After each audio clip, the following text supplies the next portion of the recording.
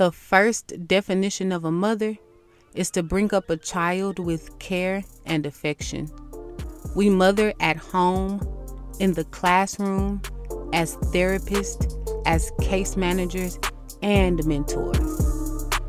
I'm Christian, a mother of 3 at home, a mother of the teen girls that I mentor, and a mother of the hundreds of students I've had in my 10 years of teaching. Passing the Crown podcast was created for the mother in you. Join me here bi-weekly as we tackle topics that will help us help build the next generation of strong, amazing young women. Hey sisters, thank y'all for joining me today on this episode of Passing the Crown podcast. Today we are going to jump into a conversation on how to communicate with our daughters without crossing friendship boundaries. Because we want to talk to them. We want them to trust us. You know, we want to have some good open communication, but we don't want to be misunderstood. Okay, that we're not the quote unquote Lil friend. So in this episode, we are going to talk about how we can keep communication open with the daughters and young ladies in our lives, but still maintaining our adult I'm the mama role. So join me in on the conversation, sisters. Quote this, sisters.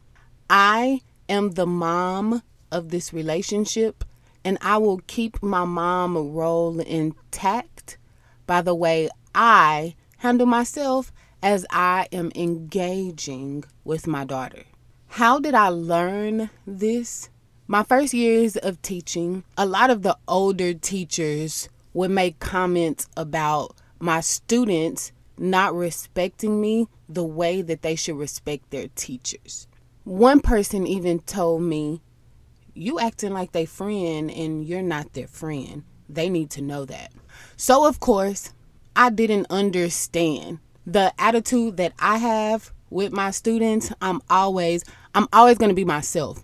I'm going to laugh with us. I'm going to joke with us. I said I'm going to laugh and joke with us. I'm going to laugh with y'all. I'm going to joke with y'all. We going to get our work done. Don't get me wrong. But we going to have fun while we're doing it just because that's me. When I first started teaching, I was 23 years old. And I started off in 7th grade. So, of course, my students were anywhere from 12 to 14.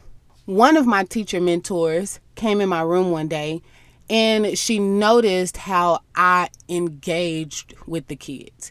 She said I was talking to them like I'm their big sister. And of course, at first, I'm like, well, I don't get what's wrong with it, because we're learning. Like, we on the same level. They understanding what I'm on. I understand what they on. They understanding what I'm on. And she let me know, but y'all are not on the same level. Look at the way you're talking to them. What y'all over here doing? How come y'all not even doing what I asked y'all to do, but y'all over here running y'all's mouths? That's how you're saying it, Miss Holland. When you want them to know that you're a teacher and you mean business and you're not their little friend, you're going to go up to them and say, "Oh, ladies, we should be doing the work that I just asked us to do on the board. Do you all need my help getting started, or is there something else I can help y'all with to make y'all stay focused or to help y'all stay focused?" When I was taught that, y'all, my mind literally opened up. I saw working with that mentor how the way that I talked and approached the kids, that prompted the way they responded and how they responded to me. What I learned was that I have to maintain my teacher role in order to get through to the kids how I want/need to. Yes, they were learning from me by me engaging with them the way that I was, but they weren't seeing me as a role model, as an example of something to model after. What I learned was I needed to change, not my personality or my presentation, but I needed to change my delivery, the way I packaged all of that up. So today, sisters, I have 4 tips on how you can maintain communication in your relationship with your daughters without crossing the friendship boundary. Let's jump into these 4 tips. Tip number 1, sisters. Use respectful language and tone. When we're engaging with our daughters or the young ladies that we work with, we want to make sure that we're talking in a mature tone without cursing and using language that the young people might use. Yes, we probably have come accustomed to using some of the words, like I will say fact. That's my word. I always say fact. And I'm not trying to be hip and just talking how the young people talk. That's just a word that I actually like to use. So it's okay to put your personality in the words that you use. But tip 1, maintain a mature, respectful language and tone. So I'm not going to be engaging with my girls by using a whole bunch of curse words or a whole bunch of slang or talking about explicit, nasty topics that might not be a good subject for a mom and a daughter. If I'm talking about something like gossip at school, perfect example. Okay, so let's say, for example, my daughter comes to tell me about some gossip at her school. She's telling me about how she found out this girl is mad at her friend because the girl likes her friend. She's telling you all of this drama-filled story. Her friend might respond by saying, girl, I don't even know why they doing that because, she don't even like him. And anyway, the other day I saw they friend. Girl, girl, you so silly. Girl, you messy. Oh my God. I don't even know why you told me that because, okay, that's kind of how friends talk to each other, right? But if she's telling me this story and I'm her mom, then I might respond something more like, oh, well, have you tried to tell your friend? Maybe you should tell your friend, like, hey, okay, I'm not trying to get into what you got going on, friend, but I think that he might, okay. Oh, well, okay, well, thing number 1, make sure you try to tell your friends, don't act like this, or maybe you should encourage your friends to do this. You could also be a good role model for your friend, because you do this thing. What I should have noticed in those 2 different examples is option A. When I was acting like the friend, I was feeding into the gossip. I was feeding into the mess. I was calling her girl and things of that nature. In the second option, I was the mom, and I was trying to offer up advice on how she could help in the situation if possible, how she could pass on knowledge to her friends. So thing 1, use respectful language and tone. Sometimes when you need a little help, it can start a search. And you're going to go searching for all of these great gems that are going to teach you what you need to know so that you can be the best at what you're trying to do.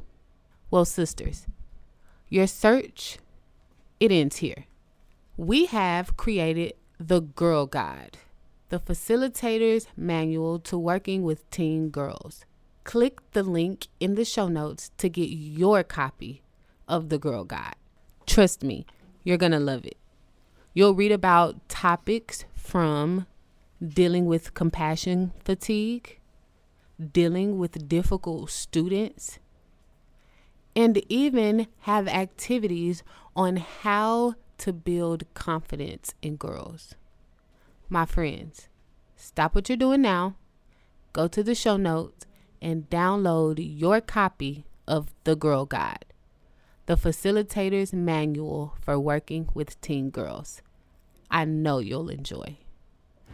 No cursing, be mindful of the word choice, and be mindful of your tone.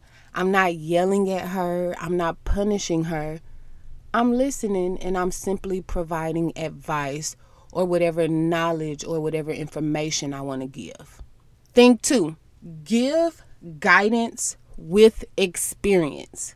So I kind of talked on this in thing 1 when I mentioned us using a respectful tone and language. And in addition to that, like in my example, I was trying to make sure that I gave my daughter insight and options on things that she could do, positive things that she could do to kind of help the situation that her friend was going through. We have to remember that we are the experts in the situation. We've been through some things, and we can offer up our experience to our daughters and let them know that, okay, I'm set apart because, yes, I want to talk to you and I want to communicate with you. But you come to me as a person with experience that I could get advice from that can help me be better or do better in this situation. So when we're responding with experience, this is going to show my daughter, hey, I've been there, I've done that. I failed in this way. I tried in this way, and it worked out this way for me. Based off of what I've went through, maybe you should try it like this. Maybe you could try this. Thing 3, be a good listener. Don't overreact to things that you hear them saying. Think about sometimes when you talk to your friends, right? If you're telling your friend a story, your friend might say, girl, they did what? Oh, no, baby, because that couldn't have been me. Okay, like sometimes when we're having conversations with our friends, my friend might be the one that pop off and I might be the one that's level-headed. You know, like, and even our friends, if my friend is the calm, level-headed one, sometimes my friend knows me, so she's still gonna say some crazy stuff that might get me all crunk and worked up. Like, girl, you right. You, man, ooh, girl, you so right. That's beautiful. That's my friend job. But when I'm acting as a mom, as a parent, as a mentor, I want to make sure that when they're giving me information, I'm being a good example on how to take in information, even when it's information that you don't like. So if I hear her say something that's kind of tough for me, I might say, okay, we're gonna have to talk through that. We're gonna have to think through that, okay? But come on, keep telling me, I'm okay. Keep telling me whatever you have to tell me. Thing 3. Be a good listener. Thoroughly listen to what they're saying, how they're feeling, and do not overreact to things that you hear that ignite certain negative emotions in you. And lastly, sisters, thing 4, be a good role model. That's always a tip. How can I be a good role model when I'm trying to communicate and not be a friend? She will pay attention to how you are communicating with other people, how you are responding to other people when they are communicating with you. She's going to notice all of that. So in every instance, in every example, make sure that when you're communicating with people, you are making sure that you are using respectful language and a tone, especially when you're around your daughter.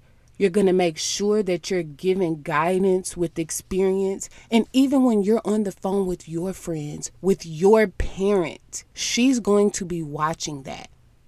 So make sure that you're engaging in positive ways. Sisters, you got this. You are already a good role model because you keep coming and trying and showing up. In this episode of Passing the Crown podcast, we talked about how to maintain open, good communication with our daughters without crossing a friendship boundary. Because we want to love on them, we want to talk to them, but we don't want to be their little friend. Recap of the 4 points quickly before we leave, sisters. Thing 1, please use respectful language and a tone. Be mindful of how you are giving info. Thing 2, give guidance with experience. Show them how you've been there and how you grew. Thing 3, be a good listener. Don't overreact. Thing 4, be a good role model. Show them how you communicate well in other relationships that you are holding. Show them what that looks like. Please, sisters, join me in a prayer. Lord God, we come to you and we just ask that you please give us the right words. Give us the right ways. Sometimes when we want to communicate with our daughters, oh God, we can get a little stuck. We don't know how to show up or how to perform. We want to talk to them so bad and to engage with them so bad, oh God, that sometimes we might try to go to their level to show them that we're fun, that we're exciting, that we're hip, we cool, we can do this.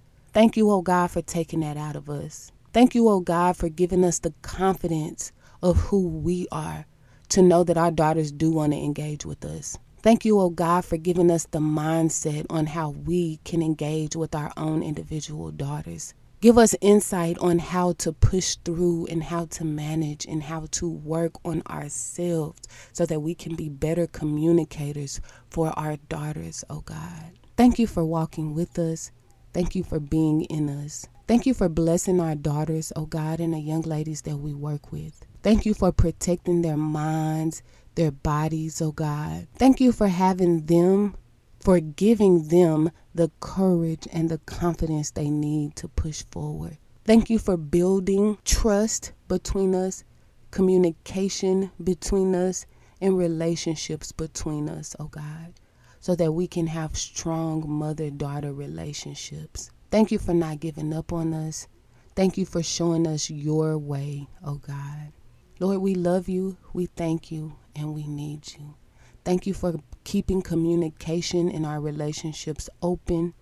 Thank you for keeping the communication in our relationships godly, oh God. Thank you for having your way. In Jesus' name we pray. Amen. Thank you, sisters, for being here. I hope that you all have enjoyed listening to this episode just as much as I have enjoyed making it and talking through it. Before I let you all go, I would love to bring your attention to the show notes. In the show notes, ladies, you will find our Girl Guide, a facilitator's manual to working with teen girls.